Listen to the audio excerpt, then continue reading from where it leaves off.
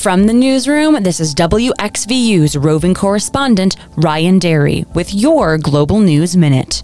2 people were killed on Tuesday when what the Polish president described as most probably a Russian-made projectile landed in a Polish village. Officially, the US and other NATO states are saying that they cannot confirm whether or not this was a Russian missile. The Polish government has apparently invoked Article 4 of the North Atlantic Treaty, which calls for consultations within the alliance, and is substantially less escalatory than invoking the Article 5 provision for collective self-defense. U.S. President Joe Biden and Chinese leader Xi Jinping have met on Tuesday for roughly 3 hours. The summaries of the meetings released by the two sides afterwards revealed ongoing divisions over key issues like Taiwan, human rights, technology, and trade. The United Nations estimates that the global population crossed the threshold of 8 billion this Tuesday.